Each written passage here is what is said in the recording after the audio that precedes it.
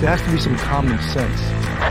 Yes, sir. They have the car stopped at 10th and Greenwich, Michael Byler. We still don't know who pulled the trigger.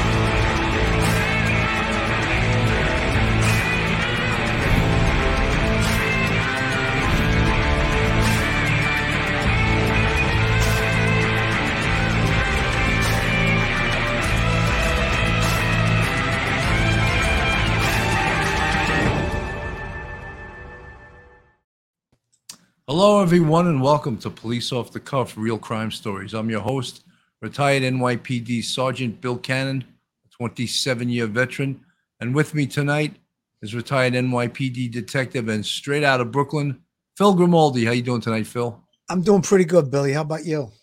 I'm doing well. You know, this Uvalde active shooting case, it started amongst a bunch of controversy in regards to the response and the way that the case was reported on by the police, and it continues with such that new video has been released. And one of the controversial things about the release of the new video is that the parents really should have been asked to view the video first, and they weren't. I felt, and again, no one's asking me, I felt that was a little bit disrespectful. After all, these are the people that lost children in this incident. I thought they've been treated with a lot of disrespect in regards to information going out, in regards to how they've been treated overall by everyone. And let's not continue to treat them with this type of respect. So they're seeing this video, that's newly released video, when everyone else is seeing it, the public, politicians, the police, everyone in Uvalde and everyone across the world. And it's really not right. And you'll see when we do show the video, the graphic nature of it. And just, it's very infuriating when we know the backstory to this and what occurred and how many, many lives could have been saved if the response to this had been different. Bill, you brought up a great point about the fact that this video, I mean, the family shouldn't have to see it by surprise the first time on a newscast. I mean, there should have been a pool, some type of a spokesperson that was a liaison between the police department and the families, and get them together and say, listen, this is going to be released tomorrow. Rather than you see it on the news, if you'd like to see it ahead of time, we'll show it to you now. I mean, could it be that they were just walking past the television someplace and they're seeing this, you know, this? No, they needed to have a special viewing just for the parents. That should have been that way. Where's the sensitivity towards the victims of this case? I mean, the victims' families are the ones that are now going to have to continue to suffer the after effects of this horrible tragedy. And I don't get, well, you know, where's the community policing part of this whole equation? You know what I mean? They should have had some spokesperson that was a liaison between the families and the police department. And I know it's easy for me to sit here and say this now, but these are simple things. I mean, this is just like common sense to me. Oh, Phil, the way information was disseminated from minute one in this case was a failure, was ridiculous. 100%. And the way it was, the lack of information was forthcoming in the ongoing hours and minutes and days, again, was horrendous. If you watch the incident in Chicago or near Chicago in Illinois, they were giving press conferences every hour. That is what you need to do in these situations that people are demanding information, because people have died. People were killed by a shooter. Bill, till now, there are two things that are uncertain that are being reported both one way and the other way. The two things are whether or not there was an officer that had a shot at him outside the school before he entered the school and then radioed to ask for permission to fire the shot. When he was finally gotten back on the radio by a supervisor, said yes, he was already inside the school. So that's still till this minute being reported both ways. I just pulled it up on the internet. There's two differing stories. The second thing that's still not clear, and I saw this just this afternoon when they showed the video on the news, is that they're saying that the door was propped open. Now, we've been told that the door was propped open. We've been told that the door was pulled closed, but however, the lock was not functional. We're still not getting exact information. I don't like it from day one. And just think about how amateurish that the day after this whole incident, you have a major press conference with the governor of the state, the mayor of the city, you have all these police officials, and you still have inaccurate facts, not even close to the true events that took place. Even the timeline was messed up. So it's just terrible right from the beginning, like you said, Billy. Let's play a little bit of this. This is from a local news station. I didn't want to put the national news on it because they get a little bit too dramatic. Let's get the local news to report on this. Elementary school student, but this student is not physically harmed. This is the moment the shooter enters the school and walks down the hallway.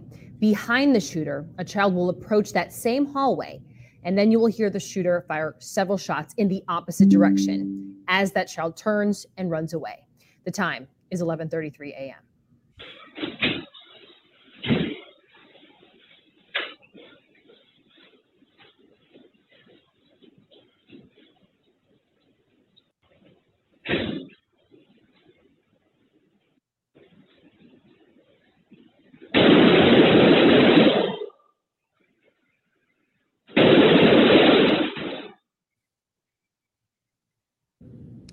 Now, this next video begins roughly 3 minutes after what you just saw. It's just as officers arrive with at least one rifle and try to confront the shooter. You will see them come into the frame at 11:36 a.m. Then the video is going to speed up. Roughly 1 minute after they arrive, there is gunfire. Officers will retreat back to the end of the hallway where they will stay for the next 45 minutes.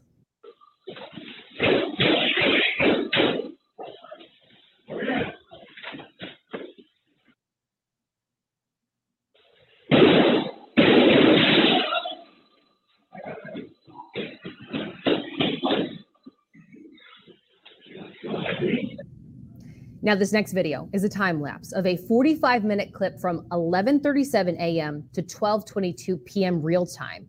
You will see officers gathered at the end of the hallway as more and more manpower as well as equipment arrives. Now, there are more videos showing officers and equipment arriving and staging in that hallway. But for this next video we're about to show you, the time is now 12:50 p.m. That's about an hour and 15 minutes after the first officers were seen on video in that hallway. Officers move into the classroom and take out the shooter. And in this video, you can see just how many officers are in the hallway when the gunman is taken down.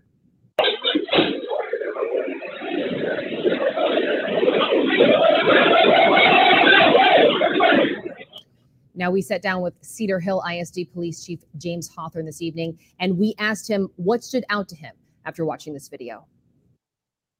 When you watch that video, it can't be any clearer that when those type of situations happen, that's when we have to run toward the gunfire. That's when we have to act and we have to do our best to save lives. And that video is clear on what happens when we don't do that. Now, the Department of Public Safety is the agency heading up the investigation. Director Stephen McCraw released a statement saying in part, quote, "I am deeply disappointed this video was released before all the families who were impacted that day and the community of Uvalde had the opportunity to view it as part of Chairman Dustin Burrow's plan." Now, again, it's been 7 weeks since the shooting. And in that time, Governor Abbott and many in the Uvalde community have called for the release of this video. Chris and Izzy. Absolutely horrendous. You know, when we saw this in the very beginning, the date of occurrence was May 24th. We were very careful. Our words were very measured because we didn't want to criticize fellow police brethren. But when we see now what actually happened, we have no choice but to criticize. They needed to confront. And were one or two or three of them going to get shot? Absolutely. You were going to get shot. You were going head on into a gunman with a high-powered rifle. But you know something? That is the protocol. You confront an active shooter. You do not retreat. And the only way to stop an active shooter from killing, that's why he's called active. Only way to stop an active shooter from shooting is to confront and kill him. Absolutely, Billy. I really think if you wouldn't mind maybe playing the video again and we could break it down a little at a time. Like, for instance, when that video first started and you see the shooter obviously entering the school, he's already been outside for 3 to 5 minutes, let's say. I don't know if it's 3 or 4 minutes or whatever it is. He's been outside. He crashed a car. He engaged the people from the funeral home. An officer went by. He ducks down behind the car. That didn't happen in 15 or 20 seconds. I think that happened over a period of 3 to 4 minutes. Let me cue it up here and we'll get it right up. Stop it right after he goes down the hallway. Now, all right, I was wanting to see if that door was propped open. We really couldn't tell, but it looks like he came in through that door. Okay. I mean, I could bring it back a little bit. Let's see. And runs away. The time is 11:33 a.m. It actually goes before after he gets out of that door. Yeah. I think there's other videos that I can come up with that may show a different angle, may show different stuff. But this is the clearest we've seen. Where I mean, look, the information that came out early was this guy Arredondo, who was in charge, Pete Arredondo, who was the school chief. He told total fiction. They were waiting for more backup. They were waiting for more equipment. Look, you see the equipment they have. They had 19 guys there. What were you waiting for? There needed to be a quick tack plan put together, obviously, with some type of a distraction before breach of that door. That's what comes into my mind in an immediate situation like that. Obviously, like you said, the chance exists that officers could have been shot, but between bulletproof vests, shields, a distraction, perhaps there could have been some, maybe banging on the door, draw some gunfire to the door, maybe get him when he was reloading to breach the door. We don't know if the door is locked, unlocked. Phil, there was no time for attack plan. That was just go. Balls to the wall, go. Well, and you know something, Phil? I'm not saying anything I haven't done in my police career or you haven't done. I've gone through doors that had some bad mofos behind them. You know what I mean? I understand what you're saying, Billy. The point I'm trying to make is whoever's in that hallway in the first minute or 2 minutes, that's what I'm talking about. A quick, all right, this is what we're going to do. We're going in. We're going to create a distraction by banging on the window. Let's radio to them outside or whatever it is. If they have a stun grenade, maybe get on the floor next to the door, bang on the door like you're coming in. You're going to draw some shots towards the door, and then you can breach. You needed some type of. I didn't mean like sit down and draw out a plan. I meant a quick tactic. Right. So I just want to show these are some very angry parents. And claim you're doing that for us. You don't even know us. You've never talked to anybody in this room. None of us. So don't sit there and say y'all are doing that crap for us. It's not for us. It's for yourself. Somebody always wants recognition off of dumb crap like this. Why are you trying to get recognition off of kids and teachers that have died? I don't think the parents were having it anymore. They're not. They don't want to hear about we did this for you or we did this or that. They've had it and they've heard enough bullshit, and they're not in good humor right now. Let me put it that way. And they've been lied to. Then they're upset, and I got to tell you, when I pick up the newspaper and I see this cowards on the front page of the New York Post, you have no idea how that infuriates me. It saddens me. Turning yellow is another description of the officers on the scene. Now, I have to swallow that. You have to swallow it as a law enforcement officer, and all of the law enforcement officers throughout the country have to swallow that. When you talk to civilians and they say, oh, those cops were cowards, I doubt there was a lot of cowards in that hallway. However, there wasn't a strategic plan to go in there and to just take this guy out. They look like cowards now. Yes, they do, I guess, because they didn't go in for almost an hour. They had 911 calls being made from inside the classroom. They didn't utilize any of that. And again, it's very, very upsetting, and it's disheartening to have to deal with this. This doesn't happen to me, or doesn't happen here or anything until it does. And it will. It's not a matter of if, it's a matter of when. We have to do something to get to stop these kids dying. Now, Brett Cross, father of 10-year-old Usaya Garcia, and Javier Casares, father of 9-year-old Jackie Casares. Gentlemen, thank you for joining Top Story. I am so sorry for your loss, but I appreciate your candor and your courage for speaking out tonight. Okay. We are turning now to some breaking news that we're following tonight out of New York City, where at least 2 people, including a child, So you could see, folks, the parents that have been called to task, they're pissed off, and you can't blame them. They've been lied to. They've been given false information, and these are people who lost children. You know, these are the people that they lost 10-year-olds, 12-year-olds, just outrageous. And to think of that now, just now, 6 or 8 weeks after this occurrence, the truth is just starting to slowly seep out now, just now. I mean, if you were a parent, lost a child, how would you put up with this? I mean, I certainly wouldn't. I think it's outrageous. News, because tonight we're getting an excruciating look inside Robb Elementary School, where 19 children and 2 teachers were gunned down during the last days of school. The Austin American-Statesman newspaper published parts of the security video, removing the sounds of kids screaming. But what's easy to hear is the noise from the hundreds of rounds fired by the shooter. In the difficult-to-watch surveillance video, we see the gunman enter the school at 11:33 a.m. local time, and then police officers from multiple agencies waiting to confront and stop the gunman in a classroom nearby. In fact, it wasn't until 12:50 p.m., an hour and 17 minutes later, when police finally confronted the man who carried out the massacre. CBS's Janet Shamlian leads off our coverage tonight from Texas. And good evening, Janet. This is tough and infuriating to watch. Indeed, Nora, good evening to you. We do want to caution viewers, this video is disturbing. It is just a portion of the 77 minutes, and it has been edited to remove some horrifying audio. But what it does show is a picture of sheer terror. For the first time, we are seeing the horrifying moments the gunman entered Robb Elementary in Uvalde. The gunman walking down an empty hallway, stopping to fire into classrooms. A student spots the shooter as he rounds a corner and then runs away.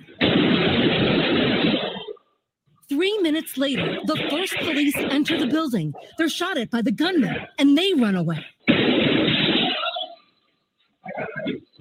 The video released by the Austin American-Statesman then jumps to 19 minutes later. Now there's an even larger and more heavily armed police presence, but still, no entry to the classrooms where the gunman fired more than 100 rounds, killing 19 children and 2 teachers. It is difficult to watch. For long periods of time, officers stand in the hallway. One officer walking over to a wall-mounted hand sanitizer in the midst of the carnage. At 77 minutes into the edited video, the breach is made into the classroom, and a barrage of gunfire can be heard. The release has been part of a fight between numerous government officials and agencies, including the Uvalde district attorney, who opposed it. Those calling for its release, including victims' families, hoped it would help explain the delayed response and why officers put their own safety ahead of those of the children. But tonight, it has only raised more questions. That video was supposed to be shown to the families and the community first on Sunday. That was the plan by the Texas Legislative Committee investigating. Tonight, the head of the Texas Department of Public Safety says he is deeply disturbed that they did not get to see it first. You know, folks, it's deeply disturbing that as a police officer, a former police officer, and Phil probably feels the same, we have to listen to this type of criticism from the press, who are the worst whores on this earth. But you know something? I can't sit here and watch this and not join in the criticism. You know, well, I mean, was it necessary to say, oh, the guy's using the hand sanitizer? Was that necessary to put in that report? And I mean, Willez Pony, thank you so much for the $9.99 super chat. The first 3 law enforcement couldn't compete with an AR, so they would have been killed. After that, they had an AR, but just waiting for shooter to come out, unorganized. You know, I agree. You know, the protocol, and we all say it. And again, look, every single human being that would respond to this would be terrified. Of course, you're going to be scared. And because you're a police officer doesn't mean you're not scared. You're terrified. But guess what? That's what you signed on for. All right. And you got to go in and confront this guy. There's 19 children that are dead right now because they didn't do it that way. Billy, think about it like this. Had they approached the door and just got near the door and drew gunfire to the door, I would rather have this scumbag shooting at a door and not hitting anybody, or shooting through a door, if you're clear enough away from the door, bang on the door, pull back, and have him firing shots at the door rather than firing shots inside the classroom at innocent little kids and the teachers. So I think there was something that could have been done. I don't know. I would not have retreated so fast from that door. I would Phil, I watched a boss still holding people back. Did you see when they went to, what are you doing, dude? Why are you holding people back? I think that was, to me, that looks like when they breached and maybe he didn't want friendly fire or something like that. So listen, I don't know what was going on in that hallway, but I just pulled out my notes and I said that it was about 5 minutes. He crashed the car at 11:28. He entered the school at 11:33. So there was 5 minutes of time. Now, when we had the Nassau County Police Commissioner on, he explained that the average active shooter takes 2 to 3 minutes and response time is 3 to 5 minutes. Police were called at 11:30. So there was enough time to neutralize this guy before he got through the front door, or at least slow him down. It seems like a lot of this killing was unnecessary. There were police on the scene within 3 minutes of him entering that school, 2 or 3 minutes. So again, obviously some mistakes were made. I hate to be the one that's criticizing them coming from law enforcement. I'm sure you feel the same way, Billy, but it's a blemish on the record of law enforcement in the country for sure. This was early on in the case, and one of the premier law enforcement executives in the nation, Bill Bratton, this is what he had to say. Enforcement in Texas has been an embarrassment in terms of the information they've been providing, the misinformation they've been providing. I teach this in terms of communications in times of crises. And you always start off with the information as preliminary, subject to change. The information they've been putting out now 2-3 days after the event has been an embarrassment because there was so much misinformation. So we really don't know at this stage what happened in those first 12 minutes, that first hour. But we do know is that this seems to have been a violation of the basic tenet of active shooters, which is that you move to the shooter. No matter what, you move to the shooter to save lives. And officers around the country since Columbine now for 30 years have trained to do that. We're going to need to find out in the days and weeks ahead, did this department train for it? Did they in fact do it? I'm now reading news stories about some individual officers who effectively did do that in that school. What's also missing here, really, even 4 days into this event, is there's no schematic about this school. This is not one building. It is multiple buildings, multiple classrooms in multiple buildings. So they should be able to, at this stage, to basically explain, what does this building look like? Where were officers? Where was the shooter? The confusion. Everybody was killed in one classroom. We now find there may be as many as 4 classrooms this individual was roaming through. No, there's just so many unanswered questions, but at this stage of the game, they should be doing a much better job than they have been doing to try and explain what they do know. And it's a mess. It's an absolute mess. Commissioner, how do you explain, we just heard from Ken Delaney, and there is a SWAT unit in Uvalde. We know they've taken new security measures, physical barriers, putting up fences, school resource officers, doubling their budget to keep all these schools safe. How do you explain the delay as you look at this timeline from 11:40 to 12:47? How do you explain that?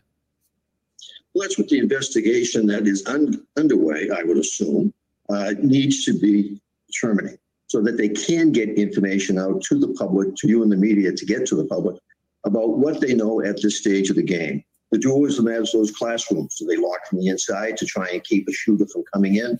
Did that preclude their ability to immediately get into these classrooms?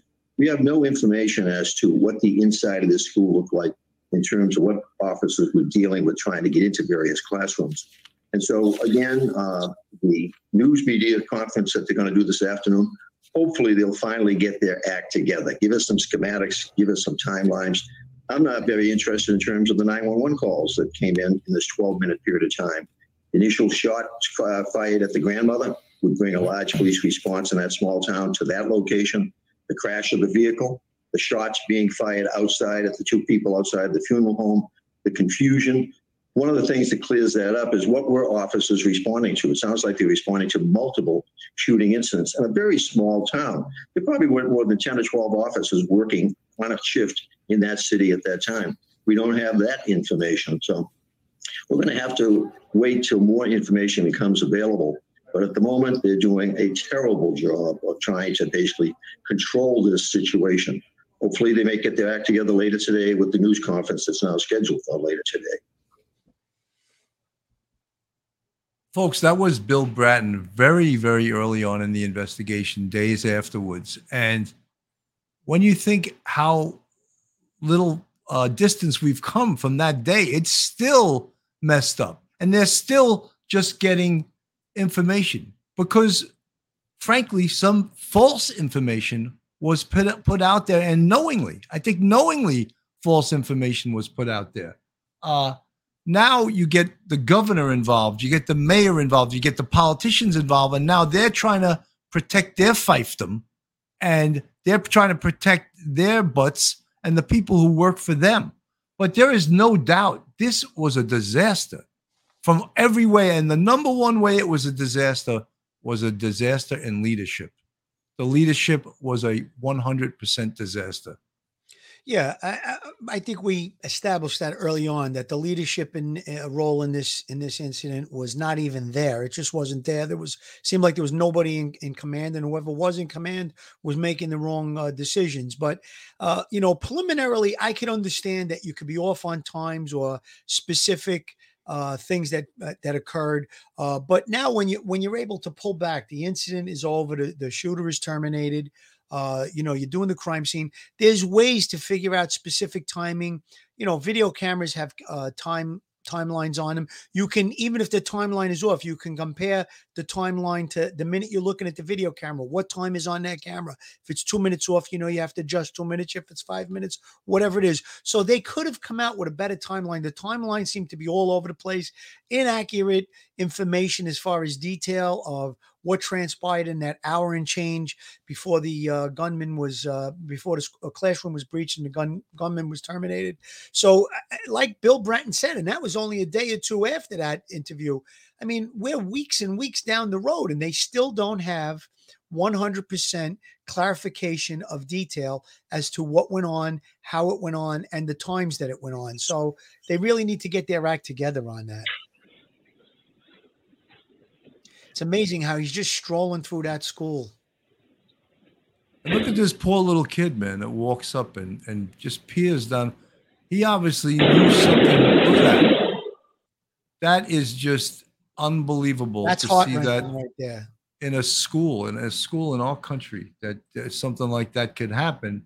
And at some point, he must have went and told someone there's a man with a gun firing shots, and they hear the shots. So again, what happened with his information? It seems like all the information just, I don't know, where did it go? Where, the kid calling from inside the classroom. I can't stress enough how that was so important, that you had communication from within where the gunman was. And it doesn't seem like they either, transmitted that information to those people in the hallway, or I don't know what they did with it. It really leaves me at a loss. It's just terrible, the whole thing. As Bill Bratton said, you move toward the shooter, and that clearly was not done in this incident. There was no moving toward the blame shooter. Squarely on Uvalde School District Police Chief Pete Arredondo. McCraw now says the shooting that killed 19 students and 2 teachers could have been stopped in just minutes. Think about that. He also said the classroom keys that Arredondo says he was waiting for weren't even necessary because the door probably was not even locked. Omar Villafranca. Phil, that was another falsehood that we heard for days and weeks after that, is that for the keys. They couldn't open the door because they didn't have the keys. The door was never locked. And we was fed that falsehood for days, maybe even as much as a week. So what was that all about? I could recall situations where they weren't sure if a door was locked, and ESU would sneak up and get a rope, either on the handle or the doorknob, and they would be able to either one of two things, either to pull it to see if it was open, or they would be able to hold it closed in case the shooter was coming out. So there's different tactics that could have been taken with that. It sounds like they didn't even try, and then they're reporting erroneous information that, they were waiting for the keys because the door was locked. They didn't know if it was locked. They never even tried it. It's just absurd. Outrageous. At a meeting where family members were there. I cannot imagine how furious they must be. The more you hear about this story, the worse it gets.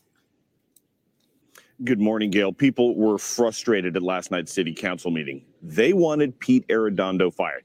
Even the mayor was upset. He's saying the city has been kept in the dark when it comes to the investigation. He told me the last time he was briefed by troopers was May 25th. That's the day after the massacre. Bottom line, people here want answers and accountability. He failed us. Do not make the same mistake he made and fail us too. Pete Arredondo wasn't at the Uvalde City Council meeting on Tuesday, but he was its central focus. These kids didn't choose to be in the line of fire. That's in your job description. Who are you protecting? Not my sister. The parents? No. Anger towards the embattled school district police chief and councilman seemed to be in abundance. The only thing stopping a hallway of dedicated officers from entering room 111 and 112 was the on-scene commander who decided to place the lives of officers before the lives of children. On Tuesday, you know, I don't totally buy that, and we discussed that when we had the Nassau County Police Commissioner on talking about the response. And when shots are being fired, and an on-scene commander orders you not to go in and you hear kids screaming, guess what? That's the time in your police career that you determine whether that order is a lawful order or an unlawful order. And I would determine that that was an unlawful order, and I would go in anyway. And I would face the music later on because that's an unlawful order. Shots are being fired, deadly physical force is being used, and kids are dying. I don't care what Pete Arredondo, the orders he gave. Well, Police Commissioner Pat Riley made the point, and I agree with him 100%. The incident commander is not the first one on the scene. The first officers on the scene are the ones that are supposed to make the decision, whether it be police officer, sergeant, whatever. Let's go. Keep going. We go towards the shooter. We go towards the shooter. And again, they could have put together something quick, like I said. Put a rope on the door. See if the door is secure. It's going to draw gunfire towards the door. Great. I'd rather have him shooting at the door than at the children. End of story. 100%. Willers Pony, thanks again for the $9.99 super chat. Is it true the initial AR shots from gunmen on first three law enforcement went through the wall? Willers, I don't know that. I don't know that for a fact. Does it have that power to go through a wall? Of course. Absolutely. I don't know the information to that, though. Texas DPS Director Stephen McCraw blasted Arredondo's actions, arguing that there were enough officers to neutralize the shooter at Robb Elementary within 3 minutes of his arrival inside the school. The officers had weapons. The children had none. The officers had body armor. The children had none. The officers had training. The subject had none. According to McGraw's latest timeline, the gunman entered the building at 11:33 a.m. Arredondo was among several officers to arrive and wait in the hallway at 11:36. Not until 12:11 p.m. did he request a master key to the classrooms where the gunman opened. That's another falsehood. A master key to the classrooms. Guess what? The classrooms weren't locked. Why are you asking for a master key that's not needed? The other thing is that Chief Arredondo didn't have a radio with him. What patrol, what street cop goes anywhere without a damn radio? Never mind to an active shooter incident. Totally unprofessionalism at every level here. 100%, Billy. Fire. Earlier this month, Arredondo told the Texas Tribune he tried dozens of keys, all of which failed to work, adding, quote, "Each time I tried a key, I was just praying." You know, that's got to be just an out-and-out lie. That's bullshit. Yeah, that has to be just an out. He tried dozens of keys. The door, no one tried the door. That's been proven. No one went near the door. He might have been firing at the door, through the walls or whatever. But the thing is that this is a lie. That's not true that they were trying keys, because the minute you put the first key in, the door's going to open if it wasn't locked. It didn't seem that anyone was even down the hall close enough to that door to go try the door. Said the door wasn't properly locked and simply needed to be opened. No one tried to do that, he said, and law enforcement didn't break into the classroom to kill the shooter until 12:50. The on-scene commander waited for a radio and rifles. Then he waited for shields. Then he waited for SWAT. Lastly, he waited for a key that was never needed. Of course, we still want more answers, and I'm sure we'll get them. Javier Casares' daughter, 10-year-old Jacqueline, is one of the school children who died in the shooting. We spoke to him after last night's city council meeting. What does justice look like to you? Right now, I haven't seen any. I haven't seen that. It will come. It might not be tomorrow, not really the next day, but it'll come. Arredondo testified in a closed-door hearing in Austin yesterday, but take a look at this. Afterwards, he was surrounded by DPS troopers as reporters were just trying to ask him a few questions as he went into an elevator. Now, here in Uvalde, the city council says they just can't fire Arredondo, but councilors did vote to deny his leave of absence, which means he has to show up to city council meetings. If he misses 3 of them, they can replace him. That move right there got cheers from the crowd, but their patience is running out. Nate? Omar, thank you. He should just do everybody a favor and resign. Well, he did. Just very recently, it was either last night or the night before, he finally resigned. I think that had he not resigned, the community would have made sure that he had to resign and that he was fired. Schmitty, thanks for the $5 super chat. Gentlemen, I'm sorry you have to take this scar as law enforcement, but thank you for your expertise and criticism. You can't help it. Your hearts are gold. Thank you so much, Schmitty. This is a very difficult thing to cover. And not just, for us, law enforcement. I would imagine for people that are in the media that really care about their job and really take their job to heart. This is a very, very difficult thing to deal with. And, as the truths start to come out and you see these videos and that all of the information, not all, but much of the information that we received early on was just absolutely false. That's disheartening and it's just hard to explain. That's the thing that's hard to swallow for me personally, is that all the misinformation. And then I think it was the first few days after the horrible incident that took place. I went to a barbecue and the first words out of somebody's mouth that was at the barbecue that talked about the incident, oh yeah, those cops were scared to go in. They were cowards, and I felt terrible. I got a knot in the pit of my stomach at that time, believing that no, those cops weren't cowards. They were just being held back by the incident command. Everything was so incorrect at that point. And it's just, it's a black eye for law enforcement. Now this just to watch that, and when you see the colors of an elementary school, what other building in the world would have colors like that, right? Those little friendly colors that you see, that are the friendly colors that are the tile, the friendly colors that are encouraging people to be positive, and the friendly colors that are encouraging people to learn. Just unbelievable. It's just, look at that. And that's interrupted. Those beautiful colors and the love that is in that building is interrupted by gunfire. And it just doesn't fit well with the colors that you're seeing in an elementary school. And then to hear gunfire, and then to know that gunfire caused the death of 19 4th and 5th graders. Jesus Christ. And 2 adults. It's just, I don't know. It's just infuriating. Really, it's infuriating. It's unbelievable. And when you hear how it went down, how there was the first incident where he shoots the grandmother, there's the car accident, he fires shots at the funeral people.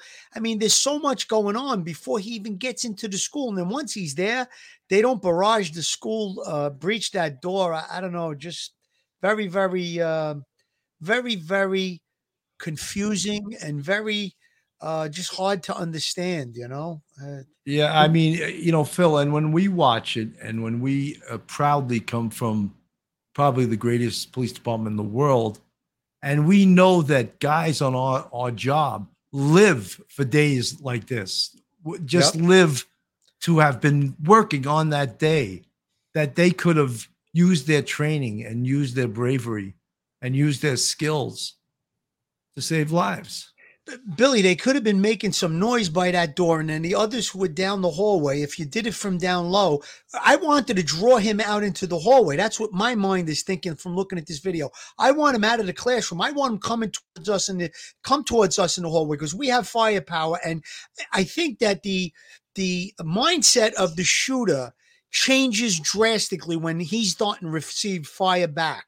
You know, he's a big tough guy with a gun going into a classroom and shooting unarmed children. But when the bullets are flying back at him, his mindset is going to change. He should have come out into that hallway and faced those officers. This is the first time when they do confront them and then they're met with gunfire and you see. They don't have just sidearms. They have that one of those officers, one or two of them has rifles. Yeah, they have rifles. And you see them retreat back and to arrive and spread out through the hallway. There is an exchange of gunfire and a retreat by the officers. Authorities have said the incident commander on the scene that day then began treating this like a barricaded subject. You know, that was another. Flapping. It looks like he thinks he got hit in the head because he's touching his head. Maybe a bullet whizzed by his head, or some debris from it hitting the wall might have come down on his head. He looks completely. You know, he's very, very concerned about possibly being shot. But the other two officers have rifles. That I know that those rifles usually have automatic capability. So I mean, I would like to have thrown some shots back at him. Let him feel the wrath of having gunfire coming at him, and if only he would come into that hallway. 3 a.m. You can see the armed gunman walking down the hall of Robb Elementary School. No one spots him or intercepts him. Then a little boy walking back from the bathroom sees the shooter, sees him enter the classroom, hears shots, and runs for his life. 11:36 a.m. 3 minutes later, police enter the school. More and more officers begin to arrive and spread out through the hallway. There is an exchange of gunfire and a retreat by the officers. Authorities have said the incident commander on the scene that day then began treating this like a barricaded subject, which required a slower, more methodical response instead of an active shooter response. The next clip is a time lapse over 45 minutes. You see more officers arrive, added protective gear, high-powered weapons arrive, tear gas canisters are brought in. During this 45-minute period, at 12:21 p.m., there is another short burst of gunfire from the classroom, and officers start to take steps down the hallway, but do not go into the classroom. It would be another half an hour before they went in. 12:50 p.m., officers enter the classroom, shoot, and... Unbelievable that, What's going on there? When I hear Bill Bratton say, you move toward the shooter, and that just says so much to me. And I know, we've got the greatest, what is known as SWAT in the rest of the world. Everywhere else in the world, they call it special weapons and tactics. And New York City, they don't want to be called that. What are they called, Phil? ESU, Emergency Service Unit. It's the cops that you call when the cops need help.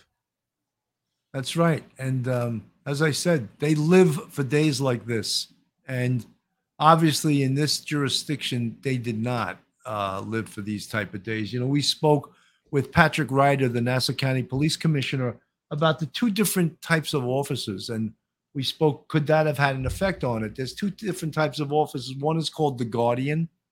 And the Guardian is more of like a community policing type officer, not a proactive police officer, mostly interactive with the community. And then there's the Warrior. And the Warrior is the guy you wanted on the scene this day. The Warrior is an active police officer, arrest-oriented, goes to confront criminals. And unfortunately, maybe there's not as many warriors on police departments these days as there used to be, as there needs to be. And we've also mentioned before that police departments are paramilitary organizations, meaning they are modeled after the military. Many people, after the George Floyd riots, after the Black Lives Matter, after the Antifa thing, a lot of politicians made big efforts to try to demilitarize the police, to make it like almost bad that police departments are paramilitary organizations. But guess what? For days like this, that's what you need. You need a paramilitary organization that operates like the military, so that they can accomplish this mission on this day. You know, when you were describing the Warriors and the Guardians, the Warriors are the ones that volunteer to go to emergency service unit in the NYPD. And I really feel that I've worked with ESU many times in the past, that had there been a team, two or three teams of ESU guys going into that hallway, they would have came up with a plan very quickly to distract and to breach that classroom and take out the shooter. I'm very certain of it. I'm very confident of it. What I was talking about earlier with the rope, I can remember having a barricaded individual with a gun inside of a house, and the door opened in. So what ESU did is they approached the door very carefully. They tied a rope to it, and they call it tying off the door. They tied off the door so that the subject couldn't rush out through the door and start firing shots at us. We had control over the door. Same thing could have been applied in this situation. They could have maybe tied off the door or tried the door or put a piece of rope on it to pull it. If the door is open, much easier to introduce a stun grenade or tear gas or whatever it is. So again, it seemed like they were just, the door was very hot, shots probably being fired through it. But like I said before, I'd rather have the shots coming through that door than at the innocent civilians and children inside that. Phil, place. in active shooter training for civilians, they even train civilians to attack the active shooter without a gun. When would they ever teach a civilian to do that? You know why they teach civilians to do that? Because he's going to kill people until he's stopped.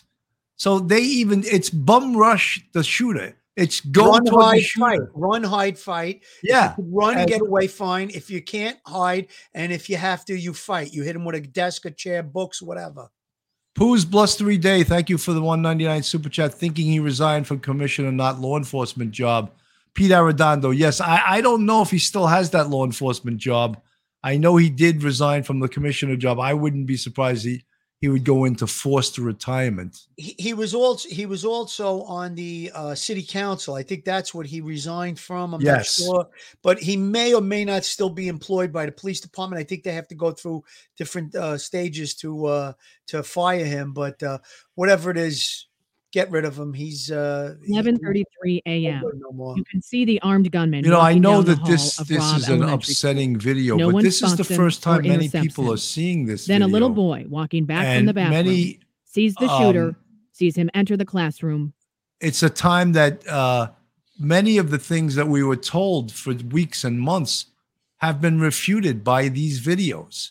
So I think it's important that everyone sees them. Hears shots and runs for his life. 11:36 a.m. 3 minutes later, police enter the school. More and more officers begin to arrive and spread out through the hallway. There is an exchange of gunfire and a retreat by the officers.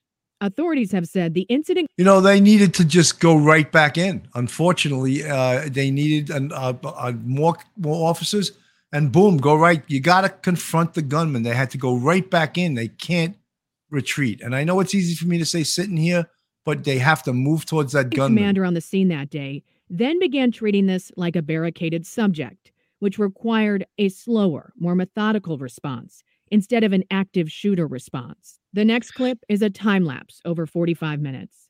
You see more officers arrive, added protective gear, high-powered weapons arrive, tear gas canisters are brought in.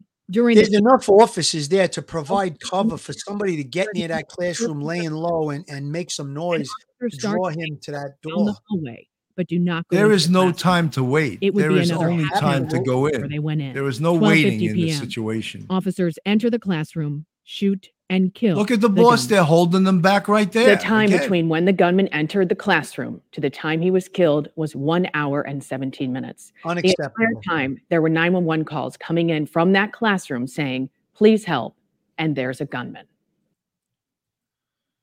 You know, I think we've learned a lot about this from this video, and it doesn't make it any easier to watch this stuff or to know about this stuff. In fact, it makes it harder.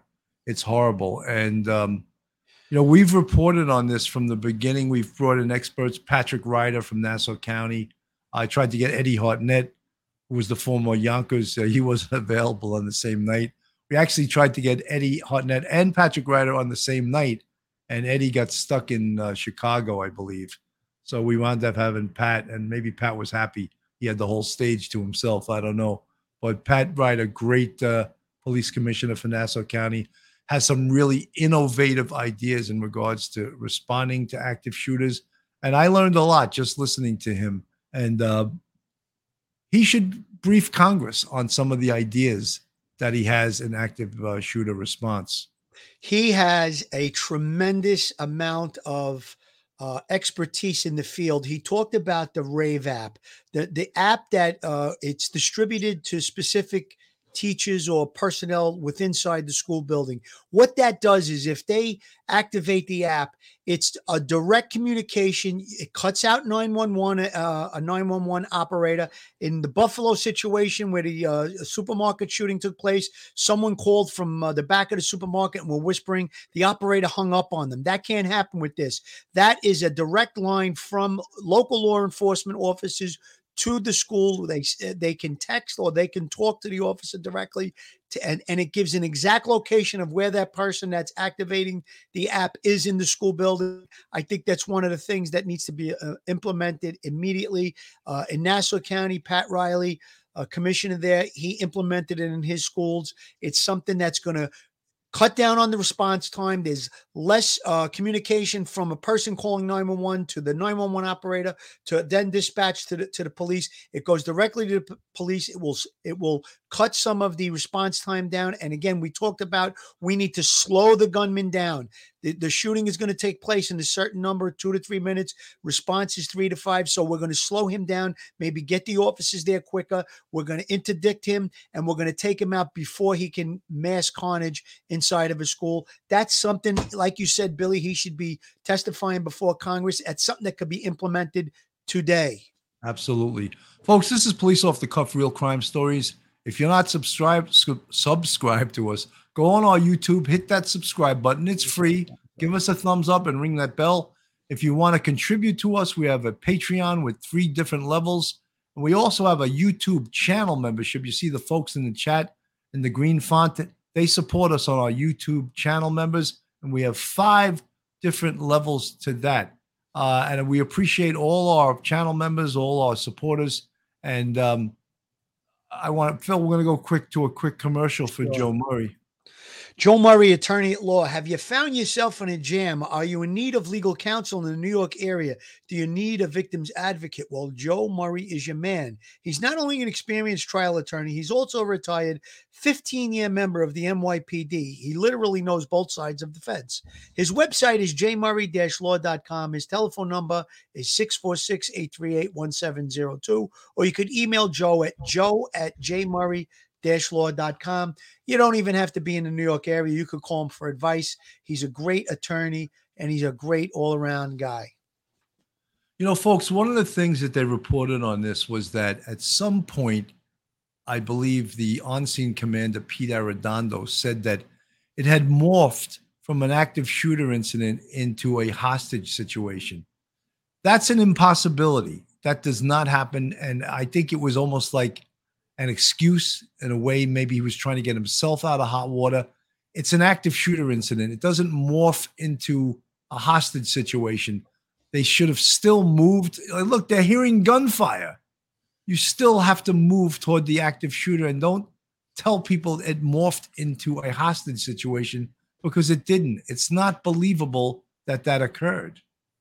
That's what he wanted it to be labeled as, or he wanted to be classified as a hostage situation. But like you said, Billy, we knew that there was someone inside the classroom that didn't make 1 911 call, didn't make 2, 4 911 calls, indicating there were already children that were injured. There were still children that are alive.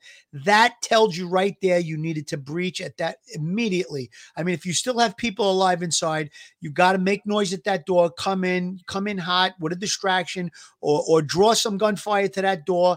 Do whatever you have to do. You have to let him, at some point he has to reload. If he fires enough shots, he's going to take at least 3 to 5 seconds to reload that gun. Even if he's pulling out the clip and putting in a fresh one, it's a few seconds. That's the time that you could breach and take him out.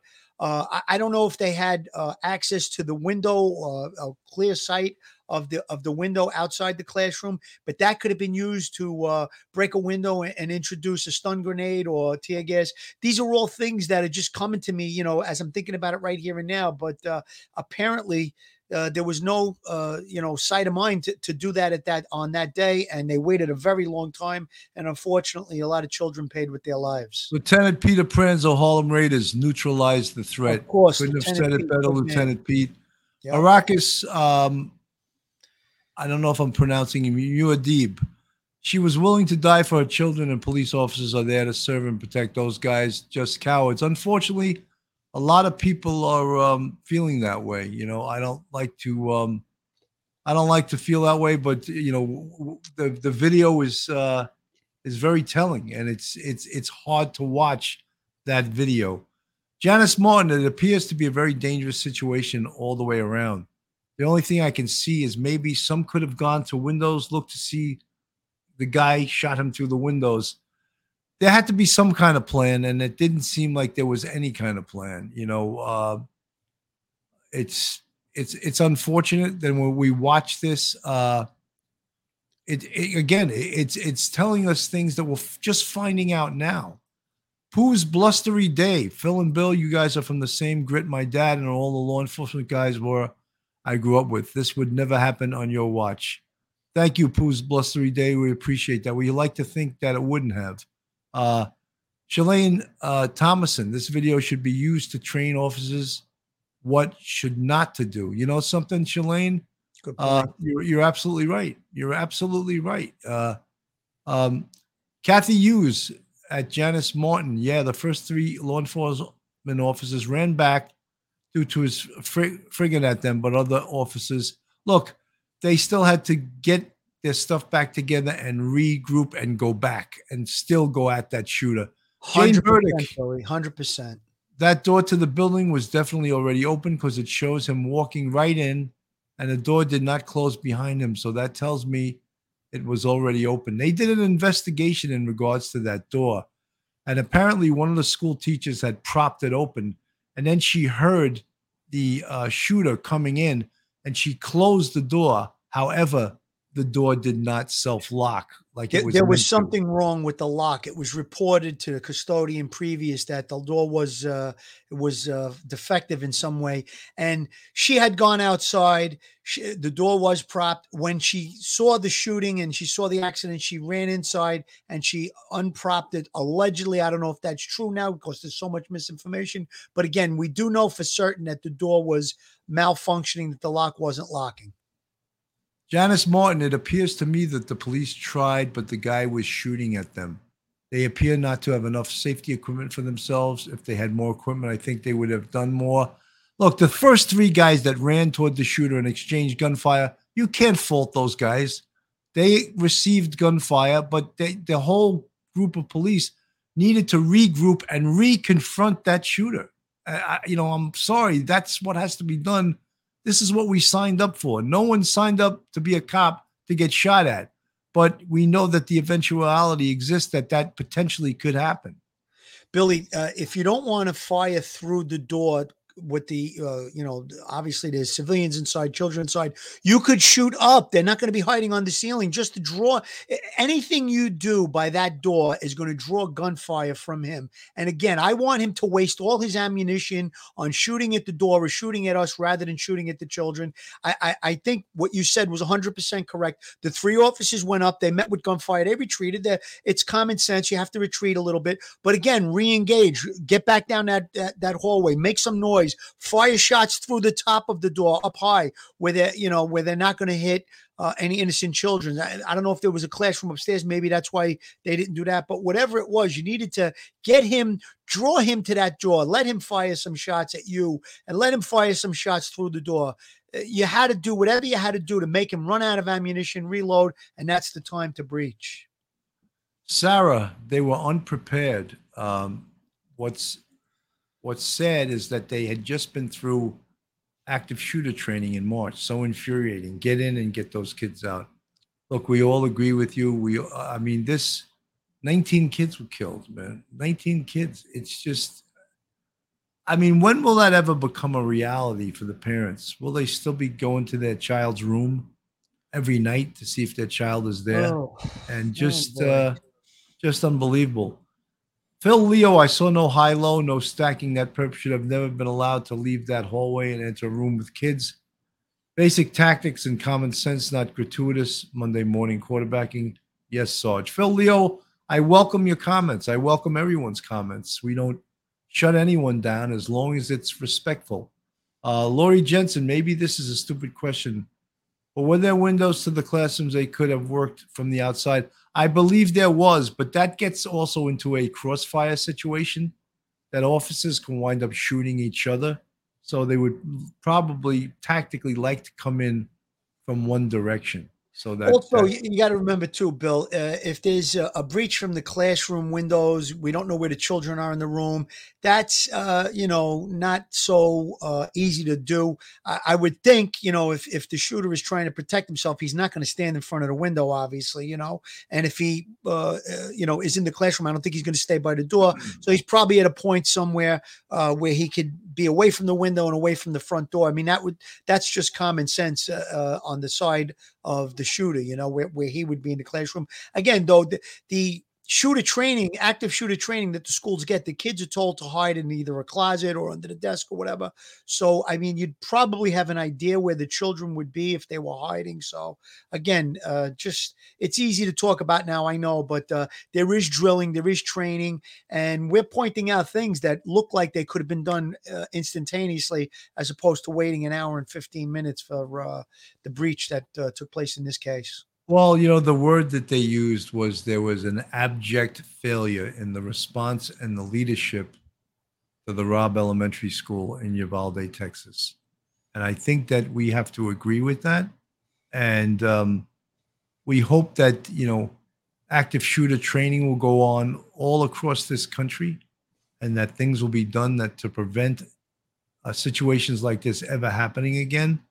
Because it really is tragic. And, some of the other things where the parents that wanted to run into the school were actually held back by the police. And you can understand why that was done. But these parents were willing to lay down their lives for their children. And that seems like more than some of the officers were willing to do. And I cringe saying that. I really do. Because we take an oath to lay down our life for our fellow citizen. And you cringe. And of course, it's never easy to run towards gunfire. If you've ever done it before, sometimes you question yourself afterwards. You go, what the hell was I just doing? I was running towards gunfire. That's not so smart, But been there, done that, Billy. I hear you. Yeah. And I mean, for those folks that have never done it, you can criticize, but, until you've done it before, maybe you should try it first before you start criticizing other people. But, you know what, Billy? Those officers did have tools. They had the weaponry. They had some ballistic vests. A ballistic shield showed up, I think it was within about 10 or 15 minutes or whatever. So there was some things, some tools they could have utilized. There should have been some engagement to try and, like I said, get him shooting through the door or whatever it was, make some noise, act like you're coming in. The unbelievable fact that they never even tried the door. That's another thing. You could have easily just slipped a rope over it and ran, and pulled on the rope to see if it was open or closed. I don't know. It just seemed like there was a lot of hesitation going on. Folks, I'm going to play this one more time. And then before you do, Billy, now it looks like the door that he came in is just right in the middle of the screen towards the background. Now it looks like there's light coming through it, but it doesn't look like it's propped open to me. So it may have closed, but not locked. That's what I think. Yeah, I think it would be hard to tell from that angle anyway. I'm going to play this and then we're going to go off. We're going to say our final remarks. And this is what it looked like that day. 11:33 a.m. You can see the armed gunman walking down the hall of Robb Elementary School. No one spots him or intercepts him. Then a little boy walking back from the bathroom sees the shooter, sees him enter the classroom, hears shots, and runs for his life. 11:36 a.m. 3 minutes later, police enter the school. More and more officers begin to arrive and spread out through the hallway. There is an exchange of gunfire and a retreat by the officers. Authorities have said the incident commander on the scene that day then began treating this like a barricaded subject, which required a slower, more methodical response instead of an active shooter response. The next clip is a time lapse over 45 minutes. You see more officers arrive, added protective gear, high-powered weapons arrive, tear gas canisters are brought in. During this 45-minute period, at 12:21 p.m., there is another short burst of gunfire from the classroom, and officers start to take steps down the hallway, but do not go into the classroom. It would be another half an hour before they went in. 12:50 p.m., officers enter the classroom, shoot, and kill the gunman. The time between when the gunman entered the classroom to the time he was killed was 1 hour and 17 minutes. So there it is, folks. Phil, final words? Final words. I think that this September, when schools open again, they need to have strict protocols. One way into the school, one way out of the school. The fire doors that can lock from the outside, but you can push them from the inside in an emergency. Every classroom, once the classroom bell rings and class starts, locked from the inside. These are things that will slow the shooter down. We cannot have situations where a door is propped open or a lock malfunctioning and they just leave it be. No, there has to be 100% locked, one way in, one way out, locked doors. Teacher starts the class. She locks the door from the inside, even though it's seconds. All these seconds will add up to slow down an active shooter. Again, the RAVE app that goes through from the teachers or specific people in the school straight to law enforcement. And then we could also introduce, and I think a lot of schools already have it, armed security, armed officers, whether they be off-duty police officers, retired police officers, or military. And again, anything else that we can do to prevent this horrible situation. God bless those little babies. God bless those brave teachers, everybody that was injured, and God rest their souls. And let's just keep them in our thoughts and prayers and just try and do what we can do to prevent something like this from ever happening again. Folks, as you could tell when Phil and I report on this, it pains us to talk against other law enforcement, but we have to call it like we see it. And there was a lot of real bad mistakes here. And as a result, 19 children and 2 adults are dead. And maybe that could have been cut in half or cut to a third of loss of life had they confronted that shooter right out of the box. And as I said, it pains us to say this, but we're retired law enforcement and we like to give our point of view from a law enforcement point of view.